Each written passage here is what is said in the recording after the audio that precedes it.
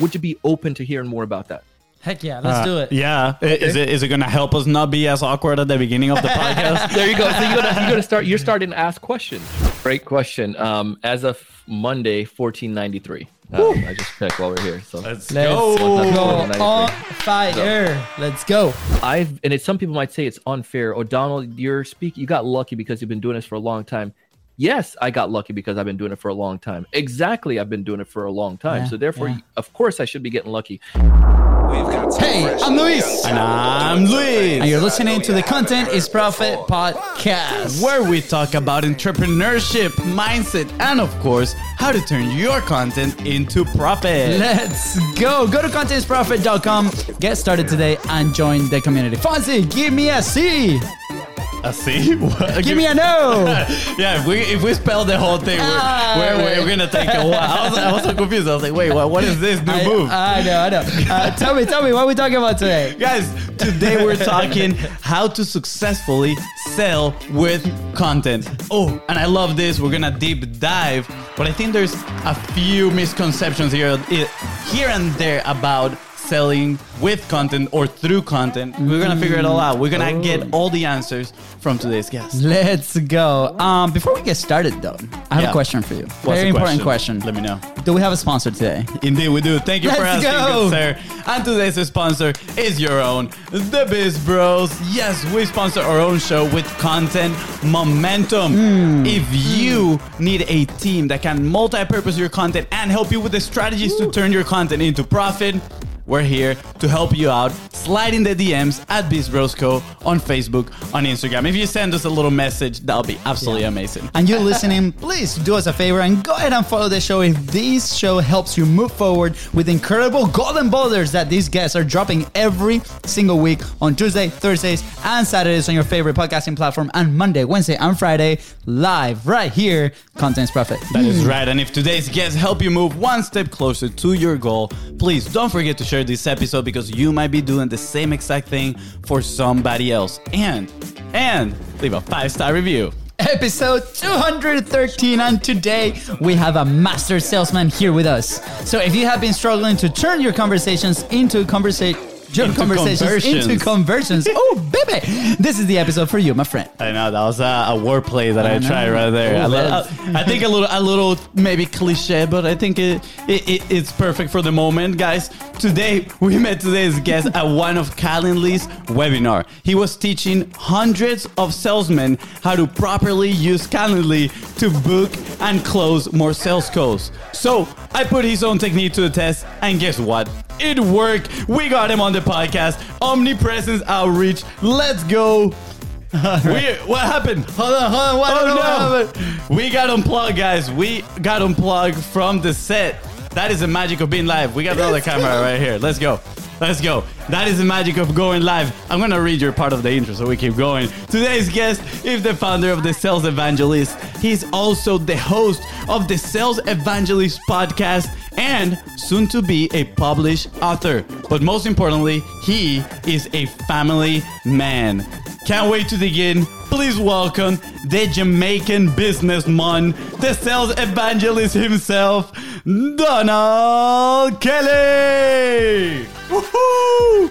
Bring it on. Let's go. What's up, Donald? How you doing? Oh no, we cannot hear you. Donald. Wow, okay. Talk about a live show. There we go. There we are. Let's go. I mean, that's a beautiful part about being live. Donald, I got a question for you. Have you ever been in a show this accidental at the beginning? Huh? No, see, it wasn't even accidental. It was just like the way it's supposed to happen. Let's go. We just woke everybody up and got their attention, and that's what we want. That's right. This side angle right here is odd. It's the first time we do the show with the side angle. But I think we might be doing this for the first time ever because we're talking to you, but then we're going to talk into the audience over here. So what's going to happen? What are we doing? Yeah. But Donald, first of all, man, thank you so much for coming here. Thank you so much for dealing with our awkwardness as well. And dude, I loved the webinar that you did at Calendly. I mean, I said it in the intro. As soon as you were done, I'm like, I'm going to put one of these techniques to the test, right? Actually, I put two to the test. One was with you, the other one was with somebody else. And immediately worked. You immediately answered. And I was like, this is unbelievable. Someone like you that has 1,400 podcast episodes, right?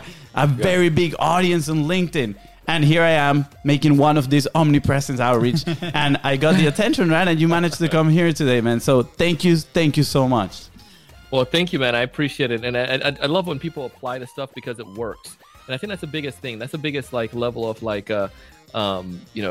biggest compliment you can give to somebody who gives education or provide education. If you go back to like your high school or your middle school, like your teachers who probably they gave you advice and you took those advice and you applied them, that makes them, if you go back at 5 years later, like, you had a big impact on my life, Mr. Russell, because you said this once in class and I took that and applied it, and this is where I'm at. Those teachers will be like so happy, like, this is why I get $30,000-$40,000 a year because of that. And then in my case, probably get paid a little bit more than that, but it's it's just cool when I'm able to see people apply to stuff and see results, because that's what it's all about, is sharing what's work and help them to be successful.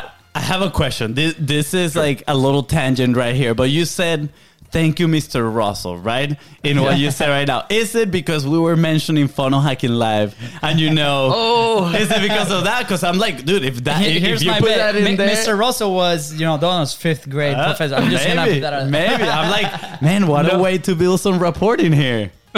No, but that's all good though. I mean, it could be all just like all the connection. I have one of my clients, and he went to Funnel Hacker Live, and he was on stage. He got nice. He represented one of his the companies that he worked with at one point. That's amazing. And they made it to 2 Comma Club. So Andres Escobar, his company's called Review Biz. So big shout out to them. Yes, let's go. He got that the 2 Comma Club.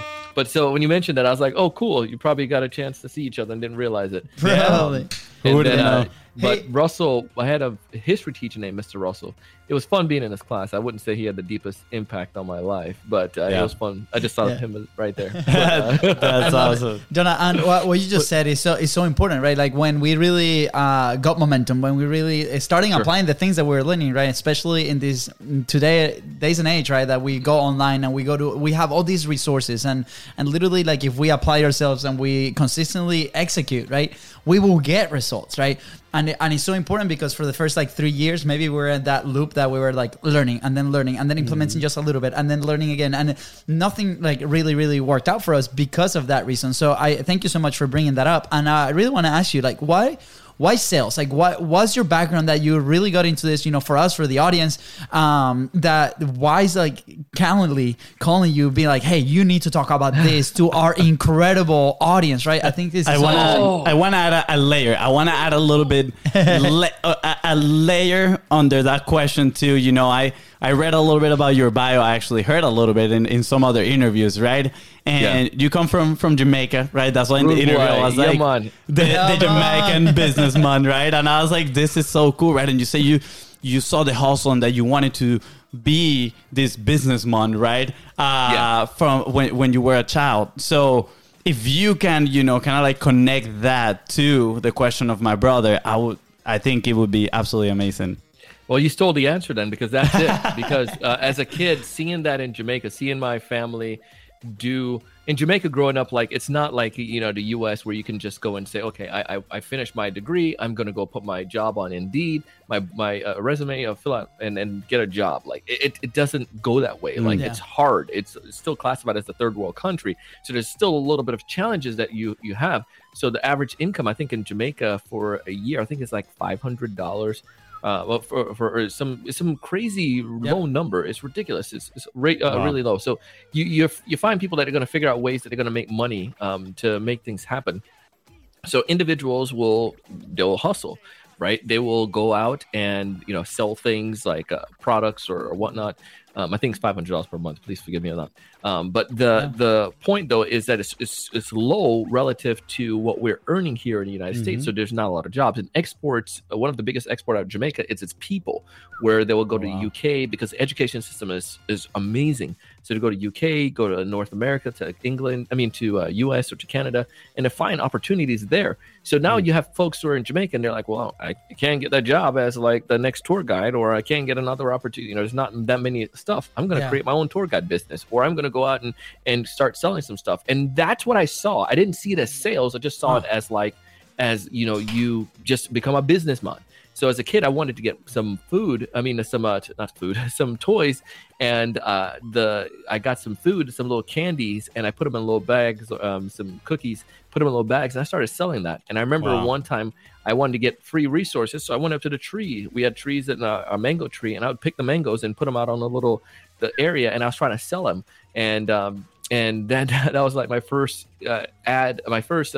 entry into this into this business world of trying to sell something. I didn't make any money. Yeah. But I tried. And I think that went on. So when you come towards sales, when I came to the US, that's the same type of thing that I did. I found little jobs and I created little things in middle school. And so I was a kid that was selling candy in middle school, and then I went to high school and I was trying to get money for like holidays and, back to school. And coming from a single parent home, my mom couldn't do all that stuff. So we had to figure out ways to do that. Yeah. And then in college, my buddies and several friends and people that I knew close to me said, you should think about sales. And I didn't know all that experience was leading me to sales. It was just being a businessman. And that is how I eventually came to this path.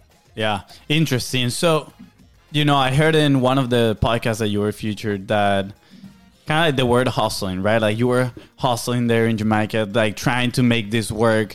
And you said that the definition of like hustling has changed in the last decade or so, right? But I'm curious, like what do you see right now? Because it seems like when you came here, you were still in that mindset of, I'm going to make it work, right? I'm going to find a path no matter what. And then seems like sales was the path, right? That led you to where you are right now.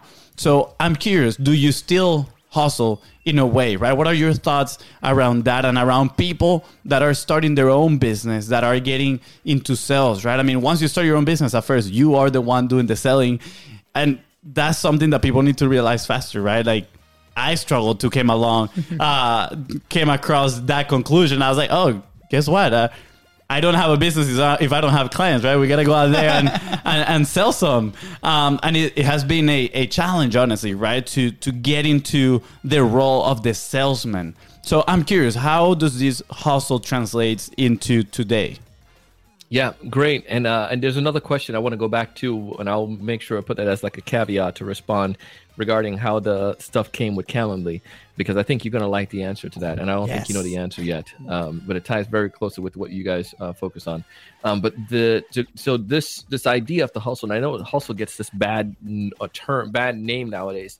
Yeah. And I really just want to clarify, I'm not trying to say anything that, that everybody who does like a side gig, you could call it whatever. Somebody doing Uber on the side is a side gig. It's a side hustle, something else that you're doing. But I'm not saying that you stay up all night and you don't sleep, and that if you do this, it's going to work.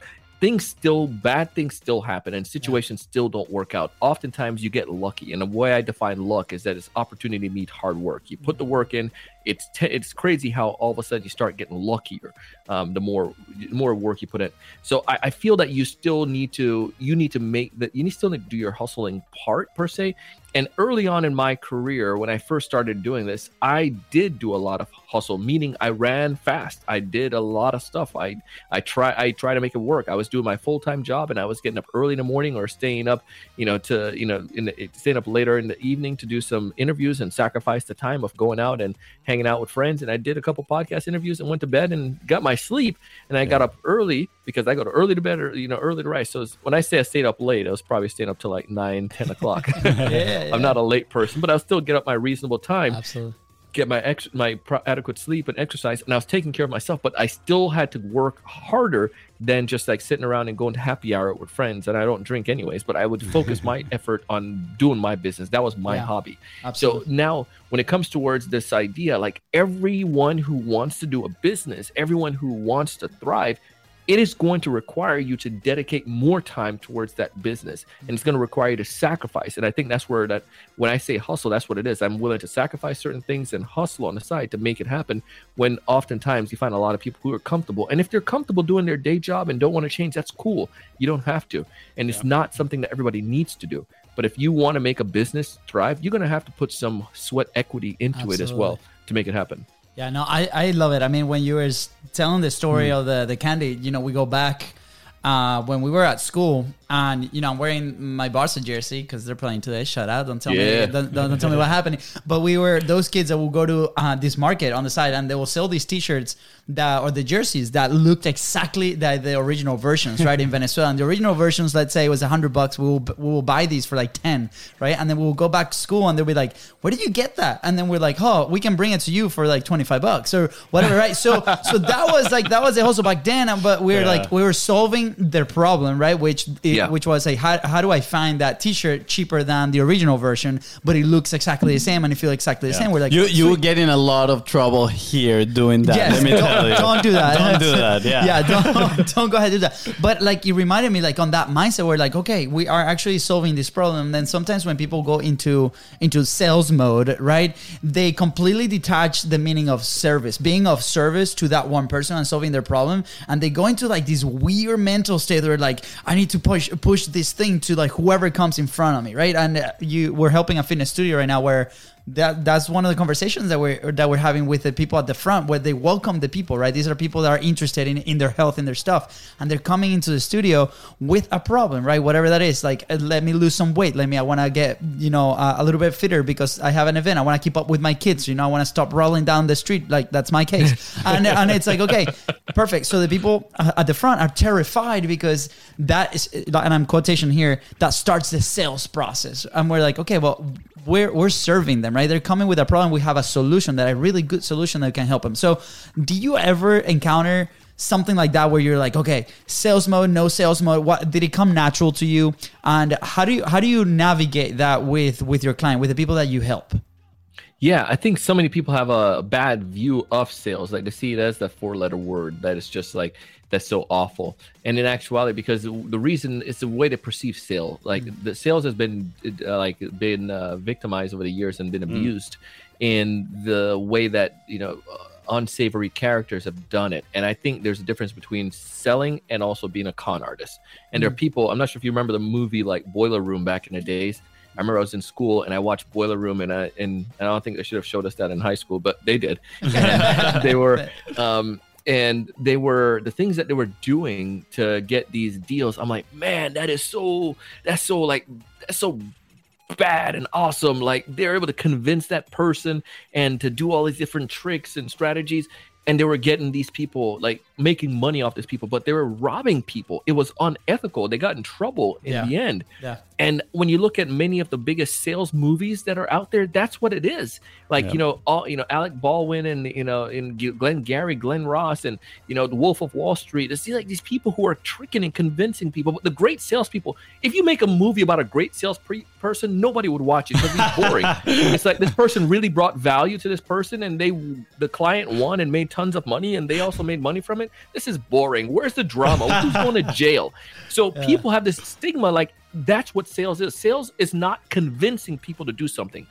That's the issue. And I know that sounds blasphemy to some people out there. Sales is helping people convince themselves. Jeffrey Gitomer says, and I think he gets it from some of the greats like Zig Ziglar, said people love to buy, but they hate to be sold. Yes. Like, people, I'd love to go and spend money. I'll go spend my, $1,000 on an iPhone. But if I have somebody in the store coming up to me or the mall and say, hey, buy this nice iPhone, it's going to be beneficial for you, blah, blah, blah. I don't want you to sell me. And if somebody told me, I got sold a car, I got sold a phone, I got sold a service, they're more than likely going to return that. But if somebody gets that ownership and said, I bought a car, I bought a phone, I bought this new house, they have ownership. They were a part of that process, and the seller helped them to make that decision. And that's what you want to do. So when it comes towards that gym or that studio or that fitness place where you're talking about, it's not so much as like, I hate the sales process now because I'm going to have to try to convince them. No, we want to solve problems. There's a moral obligation. If you have a business, you have a moral obligation. My moral obligation is that I remember when I was eating Wendy's dollar menu items, or they don't call it dollar menu, but the value menu, they had these like Wendy's wraps, and they had 2 wraps you can get. There's $1 each, and I would get a cup of water, and that's what I was eating for lunch because I was working a sales job and I was supposed to be successful, and I wasn't being successful in the B2B sales. And this sucked because this was a job that I needed to succeed at. And I remember when I was my mom, and I I'm the first generation of family member, the first person in my family to go to college here in the United States. She sacrificed all this stuff. And here I am begging her, who's broke and doesn't have money, can she help me pay rent? And I felt so awful. I'm like, this shouldn't be if I'm in sales. And I was able to get the proper learning and training, and I started to become successful. And I realized there was a formula, there was a process if you can follow. So then now my moral obligation is to help that person who's watching this video right now, and they're out there and they're trying to sell, they're trying to succeed, and they don't know how to do it. I have a moral obligation to tell that person there's a better way. And that's why we have the sales evangelist. I'm evangelizing that there's effective ways of selling, and I can show you what that is. And that's what guides me and drives me. So I'm not convincing people. I'm helping them to convince themselves that my services can help them. And when it comes towards that weight loss, I want those people to get out of, if I was in that situation or gym, I want somebody to have that time with their kid. I want somebody not to just fall asleep on the couch at 7 o'clock because they're so tired and out of shape. I want them to be able to give the kids a bath and to spend time with them and enjoy and to read with them and to and give those kids that 2.5 hours after work. That's what we're trying to help them. And if I can help them to do that and get that back, it's not selling. I'm helping them to get something better in their life. So come on, y'all got me excited. Let's go. I love the energy went from like a 10 to 100, dude. I was like, heck yeah. Absolutely love it. And I'm just saying, this is on a scale from 1 to 10. So your energy was already pretty good. And I'm like, wow. You got me all pumped up over here. And you mentioned two things that I wrote down here. I thought they were extremely helpful, right? And I think if that is the only takeaway that people get from today's podcast, I think is going to change their sales journey. First, sales is not convincing people. Sales is help people convince themselves. I think that is so deep right there. I mean, there's obviously a process that comes with helping others convince themselves, right? About, hey, yes, I do need help in this. Like, I guess that art of realization, right? It's not about us just talking and telling them what to buy, right? But it's about helping them discover what is the solution that they need to the problems. And we can go a little bit deeper. Oh, please. I can see that you're like, oh yeah, I'm over here biting my lip, like, let's go. The way it comes down though, it's like there was if anyone knows gong.io, they have amazing software. It listens to the conversation, like the Zoom meetings and the go-to meeting with the sales reps. And one of the things they discover is something that sales has had as like this folklore or this truth for years, but now it's been finally validated. So Gong, they listen to all of these calls and they prove that the top performing sellers on conversation speaks 30 to 40% of the time and let the client speak 60 to 70% of the time. It's like, whoa, how is this happening? I'm a salesperson. I should have the gift of gab. I should talk a lot. And it doesn't come off that doesn't make you a great seller. And that's one of the issues when you see with these movies again, they're convincing people. And that means if you're trying to convince somebody so much, that means you're more than likely not telling the truth. But when you ask deep, thoughtful questions, I can tell you, buy this water. It's going to be healthy. It's going to be good for you. And I can tell you all the features, and the bottle is great, and it's recyclable, and it's BPA proof, blah, blah, blah. But if I can say, hey, Luis, if there's a way that I can give you a product that's going to help you to perform better when you're doing podcasts, give you more energy throughout the day, and help you to live a longer life, would you be open to hearing more about that? Heck yeah, let's do it. Yeah. Okay. Is it going to help us not be as awkward at the beginning of the podcast? There you go. So you're starting to ask questions. And I'll say, interesting. Tell me more. Tell me what does awkward mean? How are you going in that situation? Well, this is what we have, at the beginning of a conversation. We're tired and we don't have enough energy. So whatever, I'm making stuff up. But the point is, I'm asking you thoughtful questions, going deeper into your problems. And then you naturally come recognize and in self-diagnose and to problem solve that this solution may be a tool that can help you with that problem. Yeah. And I'm the guide because I've done that before and helped other people. So it's more about asking effective questions. And the less you talk and let the prospect talk more, they convince themselves. I love this. So I want to transition a little bit to the content side of things, right? And selling maybe through content. But before that, you told me that you were going to, share with us the story about Calendly. And now I'm like, oh, what is it? What happened there? See, I got you there. I hooked you. Good you did, yeah. Right? So what if I told you, and this is a process that I'm learning, right? Brands have, this was all by accident. So brands have, everyone's trying to get market share. Everyone's trying to do their thing. So what I start to look is learn to zig when everyone else is zagging. Calendly, they were trying to come into the sales arena more so. They're trying to define audiences. And a couple of years ago, they started having features that really help. And I'm like, is Calendly built for sales? I mean, it's like, no, everybody uses Calendly. Yeah. But I am a salesperson, so I saw it from the sales eye. So I wrote a blog post, Calendly for sales. You know, reasons why I like Calendly for sales. 2019 on LinkedIn. Go look it up. So I'm giving you guys all my secret now. I'm not the greatest writer in the world, but I felt I wanted to write this piece. I wrote this piece. Calendly a year and a half later now, because again, they're trying to now come into the enterprise space. I was zigging when everyone was zagging. I betted on this, and I didn't purposely bet on it. I just wrote a piece.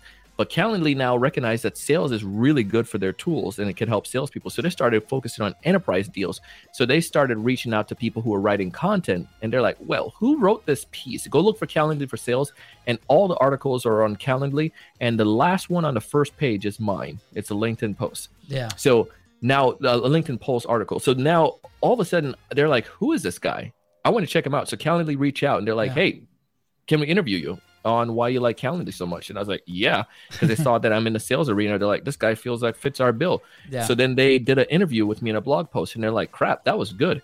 Would you be open to doing a webinar? And we did a webinar. And because I was on a webinar, I was access to, 10,000 people that was able to register for that. And I was able to get access to that. And it was because of content. So go back to this idea of writing effective content that tailor towards your prospects and towards pieces. And that content, some of you are writing content out there. They're like, well, Luis, I wrote this piece and nobody did anything with it. You wrote that like 2 weeks ago. Like, give it time. Use the right keywords, use the right things, and take advantage of everything that they're sharing on this podcast. And over time, it took a year and a half, 2019 to 2021, before Calendly recognized that, even knew that piece was there. But now it's recognized, and it built the weight and the connection. So now I'm here in front of your audience, and I'm here with you all watching this because of the simple fact that I took action. I wrote something, and that content piece, and Luis got a chance to meet me and brought me here in front of this audience. And some of you are going to reach out to me, and that relationship is going to still grow because I wrote a piece 2.5 years ago or 2 years ago. Yeah, absolutely. You got the host clap. The host clap. There we go. Understanding ovation. So, this is very exciting, right? Because we came from a conference and one of the main things that people were asking us, right, is about this thing and why we publish and why we do this. And people coming to the show and our community, same thing. And for us, the show has been alive since March last year, right? And congratulations! Thank you, appreciate it. And I love this because it's those seeds, and we've been trying to talk about this concept of publishing real estate or content real estate or podcasting real estate, right? And it's all these things that we put out there into the world, which are our thoughts, right, in different ways, shape, or form. For us, is this show, and there's some ideas coming as well to experiment. But at the end of the day, those ideas are gonna track back. People are gonna find us, right? And we go back and we look at the data, and there's episodes that we published, 5-6 months ago, 9 months ago, even a year ago, right? That are the most popular episodes because people continue to find those. So I want to encourage everybody, if your story was not the proof that you should start publishing now, right? To start planting those seeds and grab that real estate, make sure that you do, right? Figure out a way to do it. And one of the things you said, what I always tell people, it's a land grab. There's a land grab going on. And also, right now I don't know if I want to give out my secrets. Should I tell them? Maybe we talk behind camera. If you do B2B sales, you need to be on LinkedIn. Yeah. If you sell anything to business, and here's the reason why. You ever remember that? You ever go to dance, Luis? Like, you guys would go to dance back in the days in middle school, and you got that, it seemed like that one idiot out there just dance with everybody and just going around, and you got everybody on the side being cool with their boys, and the girls just like chilling and talking, just bobbing. But everybody else is dancing. That's what happens on LinkedIn. Yeah. LinkedIn has north of 750 million users. About half of those people are active on LinkedIn. Wow. So let's say what's that? Let's just call it 350 just to be simple, 350 million. But off those 350 million, guess how many people actively post on LinkedIn per week? Guess how many people actually post? Like 5% of those. No, per month, actually, I think the number is. But the point is, it's 3 million. Wow. So of the 350, only 3 million. So off that, all those people are getting I think LinkedIn has 9 billion impressions per month or per week. So those 3 million people who are posting regularly, they're getting that 9 billion impression. That's all going to them. You can post content, microblogs on LinkedIn, write an article You need to share content regularly. I'm a big believer in this and a big proponent of this idea that you need to share information. And go back to this concept too, as these guys are jumping back in. There we go. They're coming back. No, sorry.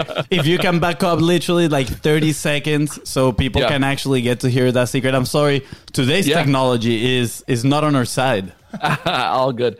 So it kept going. So I'm like, I don't know if I'm still alive. I'm going to keep talking. Appreciate it. The point though is that when you take advantage of like LinkedIn and you're sharing content now, if you're those 3 million people, you share content on LinkedIn, you share content on any platform, because those things become like they're there forever. They're there for forever, and no matter how many you try to delete them, I mean, Google has the hold, right? So you get, those things are going to still be there, and it's going to still be recognized. People go back and find my first ever video, and I'm just like, holy moly, that was awful, but it's there. And people find some of the podcasts, like you're saying, from months ago and years ago, and it's like that's there, like that piece is still helping them, and it's like, yeah, the content is still good. So you just need to start. The best time to plant a tree is 20 years ago. The second best time is today. And for each and every one of us, we just need to produce content. Your audience, you're doing yourself your audience a disservice if you're not giving them content. There's so many benefits, and thank you so much for sharing all these things. And you mentioned my data is good. and you said like, hey, my first video was up there, right? But and people are so scared of people go finding those old videos, but guess what, you will become better over time, and then they're gonna notice the difference. Be like, wow, how much have they grown? How much has he grown? And then if the value is there, they're gonna appreciate it. The quality of the message over quality of the production 100% of the time. And the quality of production will come because the resources will come. You're gonna be able to serve. You're gonna be able to help. You're gonna be able to solve those problems to your audience. And I love it. So Fonzie, homework for us. We gotta start going to LinkedIn. Maybe 45 Live is LinkedIn special. Maybe we'll do a 45 Live on LinkedIn. I'm just gonna say that. Don't know. I'm loving this. And I mean, you have 1,400 episodes of your podcast, right? That is absolutely amazing, right? Unless there was like a typo on the form that we sent, and I'm totally throwing this number out there, right? But I mean, that's a lot of episodes, and I'm curious, right? What has been the role of that consistency for you, right? Not just on LinkedIn, but creating your own platform where you can maybe have conversations with influential people in the marketplace, or you have a platform for yourself to, talk about these pains and problems that your prospects are having, and you're helping them solve the problems. What have been that effect that you've seen around your business? Great question. As of Monday, 1493. I just checked while we're here. So let's go on fire. Let's go. So we started doing this. I started in 2013. So go back to like this idea of creating your own. Let's just put this in perspective. I was doing a software sales job, and my buddy. Have you guys ever heard of Podcast Movement? But yeah. The event, correct. Podcast. So my friend and I, Jared Easley, he's one of the co-founders, and he and I worked together. I was a sales rep, he was account engineer, engineer, and did the demos. And we would go around walking around a pond, and we were coming up with these business ideas. And then he was like, you know what? He went to New Media Expo, and he's like, dude, podcasting is where it's at. This is 2011, 2012, and he's like, podcasting is where it's at. These business ideas, we don't have enough money and the capability of doing it. I'm gonna jump into podcasting. I'm like, oh dang it, man, he's gonna leave me out here. And then he went into podcasting, and then he was like, bro, you need to get into podcasting. So I started going to podcasting. He and Dan Frank and a couple others started to get together and started to say like, there wasn't a conference there for podcasters, and they created Podcast Movement. So I had the fortunate opportunity for a few years there to MC and be a part of that community and part of that world.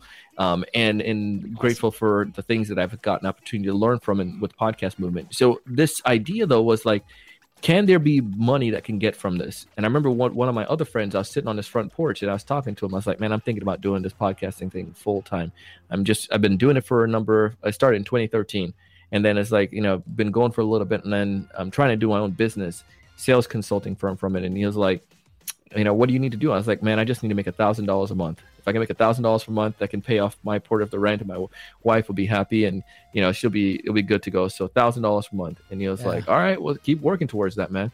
And So this podcasting thing just really, and I interviewed Seth Godin was my first podcast I listened to, and then I just interviewed him last week. Yes. So 8 years later, so it was really cool. But in that whole point, though, what I'm getting at, remember, Jose was my first client. He listened to the podcast.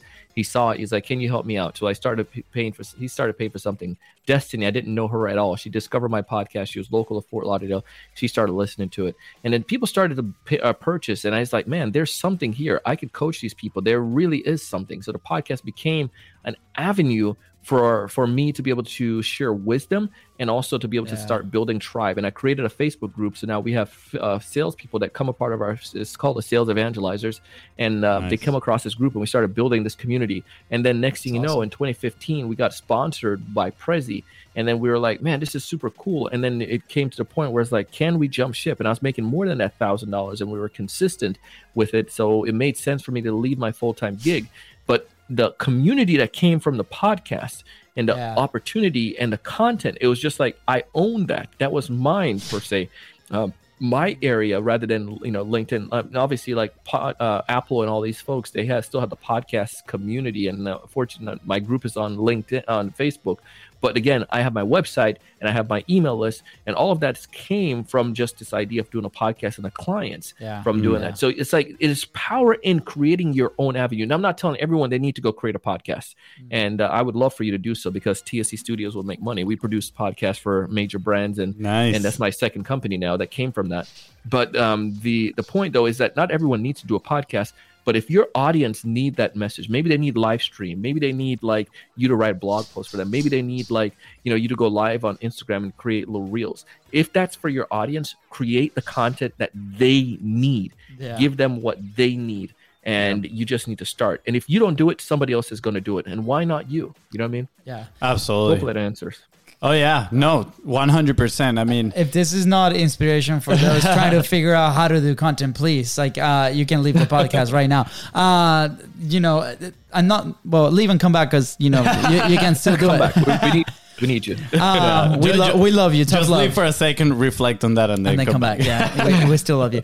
And I love it, right? And you mentioned something at the end. It's like, hey, figure out what's easy for you to produce that your audience needs as well, right? A podcast for us, it was a vehicle that helped us create these conversations, and then the business really evolved around it, very similar to you. But at the same time, it would have been impossible if it's something that we don't enjoy actually producing it. So at first we got to remove that friction, and then like, where is my audience? Where is the people that I help? And then try to figure out and deliver that content in a way that they can consume it, they're used to, and then evolve from there, like you did with your LinkedIn post, like the current publishing that you do and everything that you do around your business. So thank you. I think that's very useful for the people that are trying to start in their publishing journey. Can I share one more thing with starting? Sure. Absolutely. December 2013 is when the first podcast went live. My wife and I were on the way to go watch the movie The Hunger Games at the theater, and because I'd finished reading the books, and we were going out to watch that, and then Apple sent the approval. Your podcast has been approved. And we're like, oh man, this is crazy. And you're getting like 30 people downloading it, or 30 downloads. I'm like, this is nuts. This is awesome. Yeah. And checking it all the time. And then what happened though, I almost didn't do it, even though my buddy Jared told me to do it since 2012, right? In April of 2013, I launched my website, and it was a WordPress site, and it was like awful. And that's where I was like thinking, I want to do videos. I think that'll be easier than trying to learn the podcasting thing. It's too complicated. I could just do a quick video, play with it. I did video in high school and stuff. And maybe I could just edit a video. And that was my first video. And I did one or two of them, and then I stopped. And nothing from April all the way to December, because I was afraid. I was worried, and I was scared that what if it doesn't go? What if people don't like it? What if people don't like what I'm doing? What if people don't find benefit from it? What if it sucks?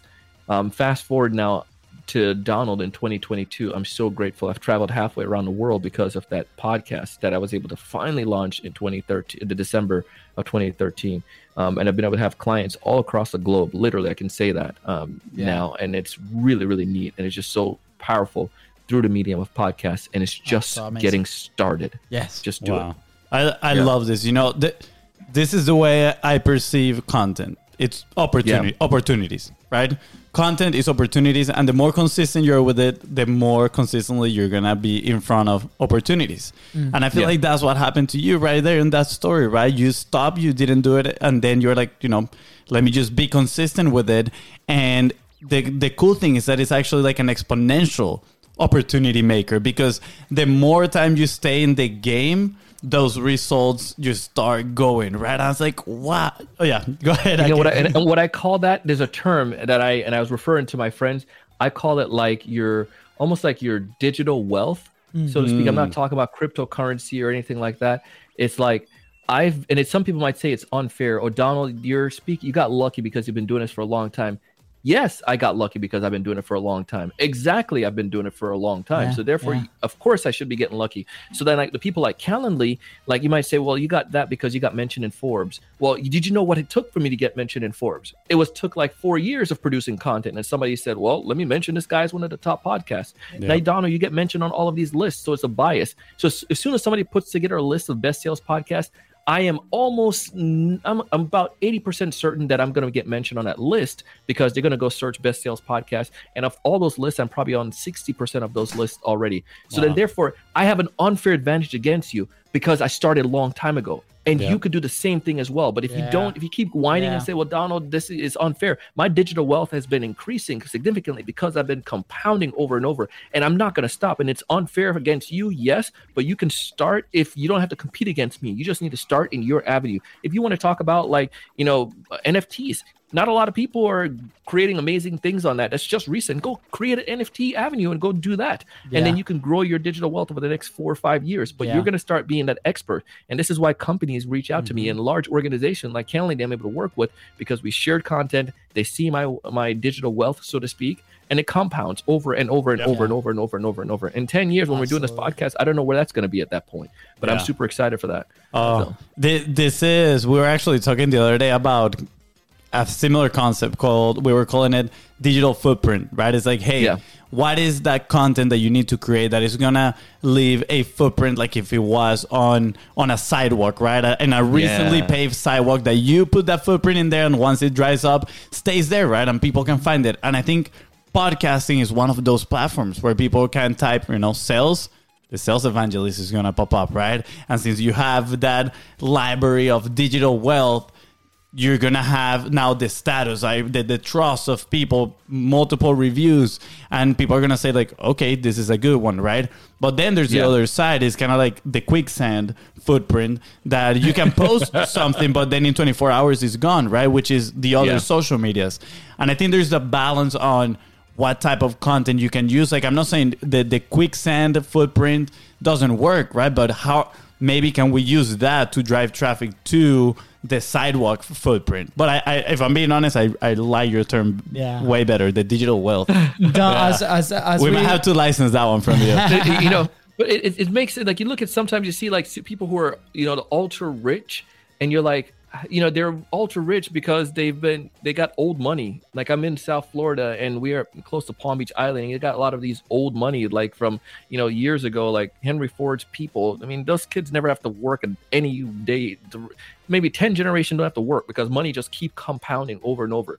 Somebody started something. We could go back. There's some other probably history behind that, and how they got the money is a different story. But the point is, it compounded. And that's what I've been trying to do. So it's like, you can probably, if you want to compare it to that sense, I may be like a Henry Ford in my avenue. If you're a sales podcaster trying to start tomorrow, it may be a little bit challenging for you, but I've built that compounded. I've built that wealth. I've earned that wealth. I've sacrificed. I've done that stuff. And it's not fair for me to just now say that, I'm going to give this all to you and make it happen for you. You need to sacrifice. I'm giving you the strategy, but you need to put your work in. And it doesn't make sense for me to just, and it's not fair. It's not like we can take our audience and say, I'm going to take all my audience and I'll give it to Luis.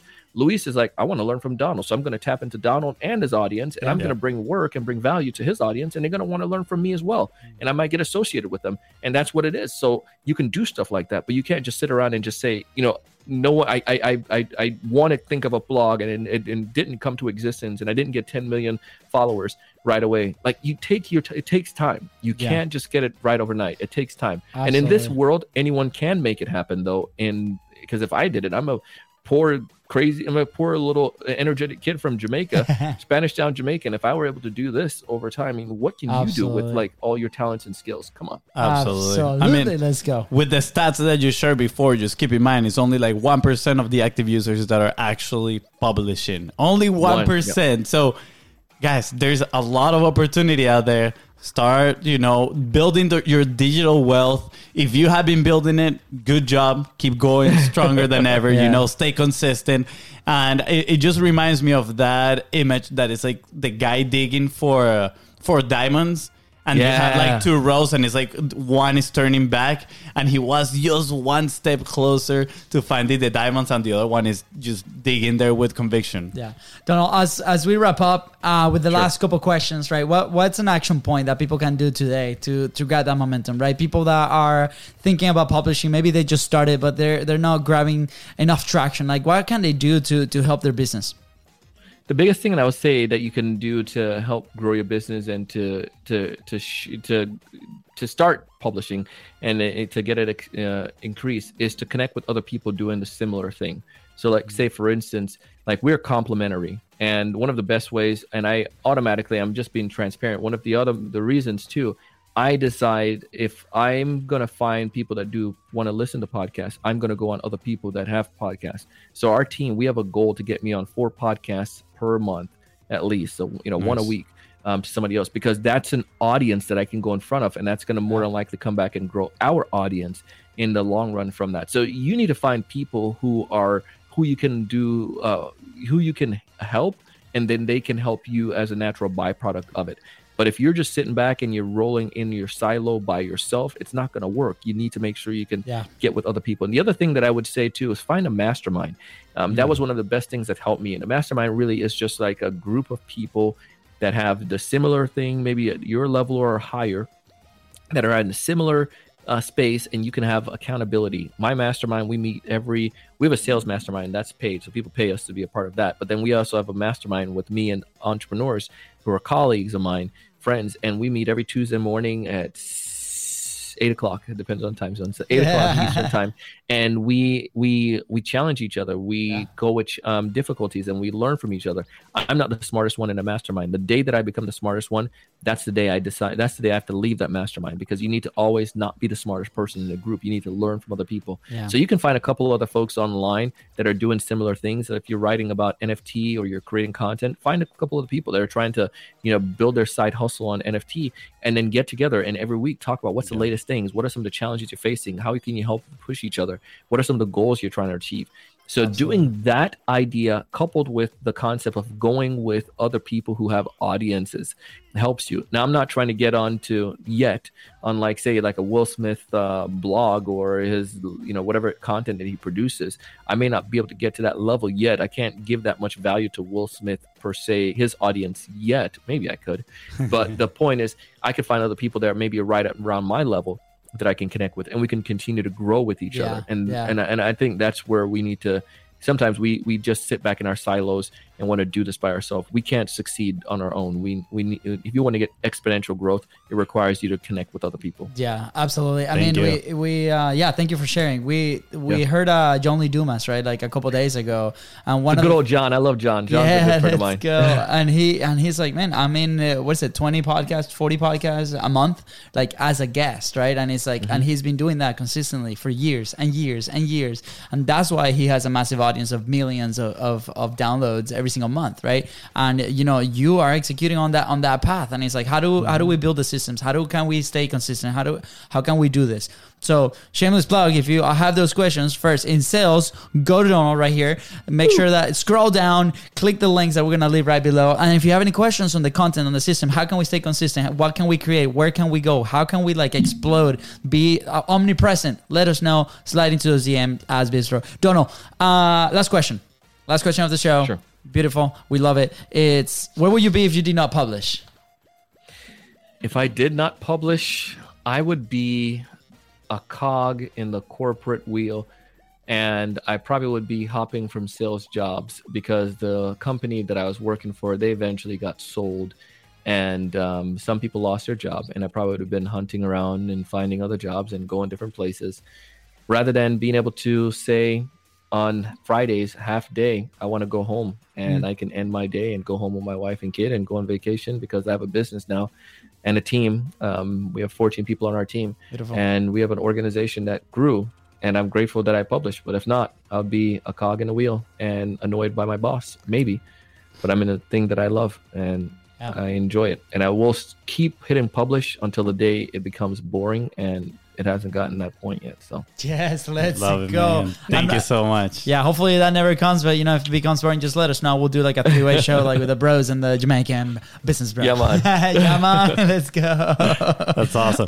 We're gonna have to have you back for round 2 one of these days. Keep talking about sales, obviously. So but good. then Thank you. Share about all those stories, because I heard something interesting that you don't like seafood, but I'm gonna leave it right there. that is true. I'm gonna leave it right there. But yeah, I'm sure you got so many good stories. Dono, where can people find you? Where can people connect with you? What's the best way? So here's the thing. So I'm going to tell you too, I've been able to learn from smart people like you guys. Make sure you're everywhere so people can find you. So you can find me, Donald C. Kelly, on Twitter, on Instagram, on LinkedIn, anywhere, Donald C. Kelly.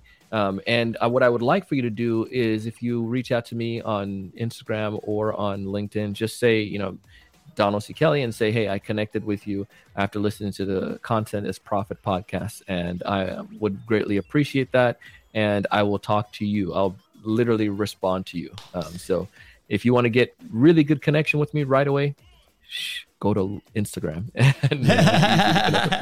I know.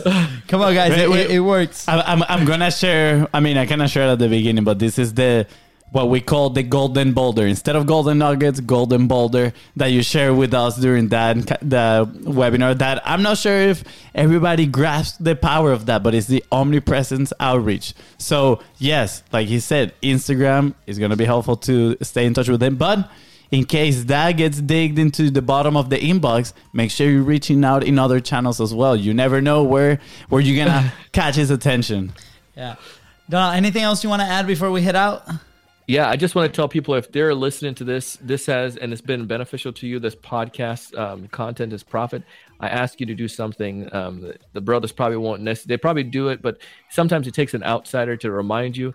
This is gold. This is amazing. And I would just ask for you guys to share it. And if you're listening on Apple Podcasts, leave them a review, or on Stitcher, Spotify, TuneIn. It goes such a long way when they're able to read the reviews and see that people out there care for it. And if you share this with your friend or family, somebody else, that's great. So if you're watching the live right now, please just go ahead and share it. Tell somebody else about it. Tag them in the comments. And I know they'll appreciate that, because I sure appreciate it when that happens to me. So this is a great stuff. And I don't say this on all the podcasts that I go on, but this podcast is amazing. The content here is great. So you guys need to make sure you're helping them get the word out. Thank you, I appreciate it. Thank you so much, man. I'm not gonna lie. I'm super thankful and surprised after all those technical issues. I'm like, oh my God, thank you, Donald. You're absolutely amazing. No. All right, guys, with that said, thank you so much for tuning into the Content is Profit podcast. Go ahead and follow the show. Smash that subscribe button, and follow us on social media at BizRosco. That is right. And if Donald here today helped you move one step closer to your goal, please don't forget to share this episode and leave a 5-star review. See ya. Bye, guys.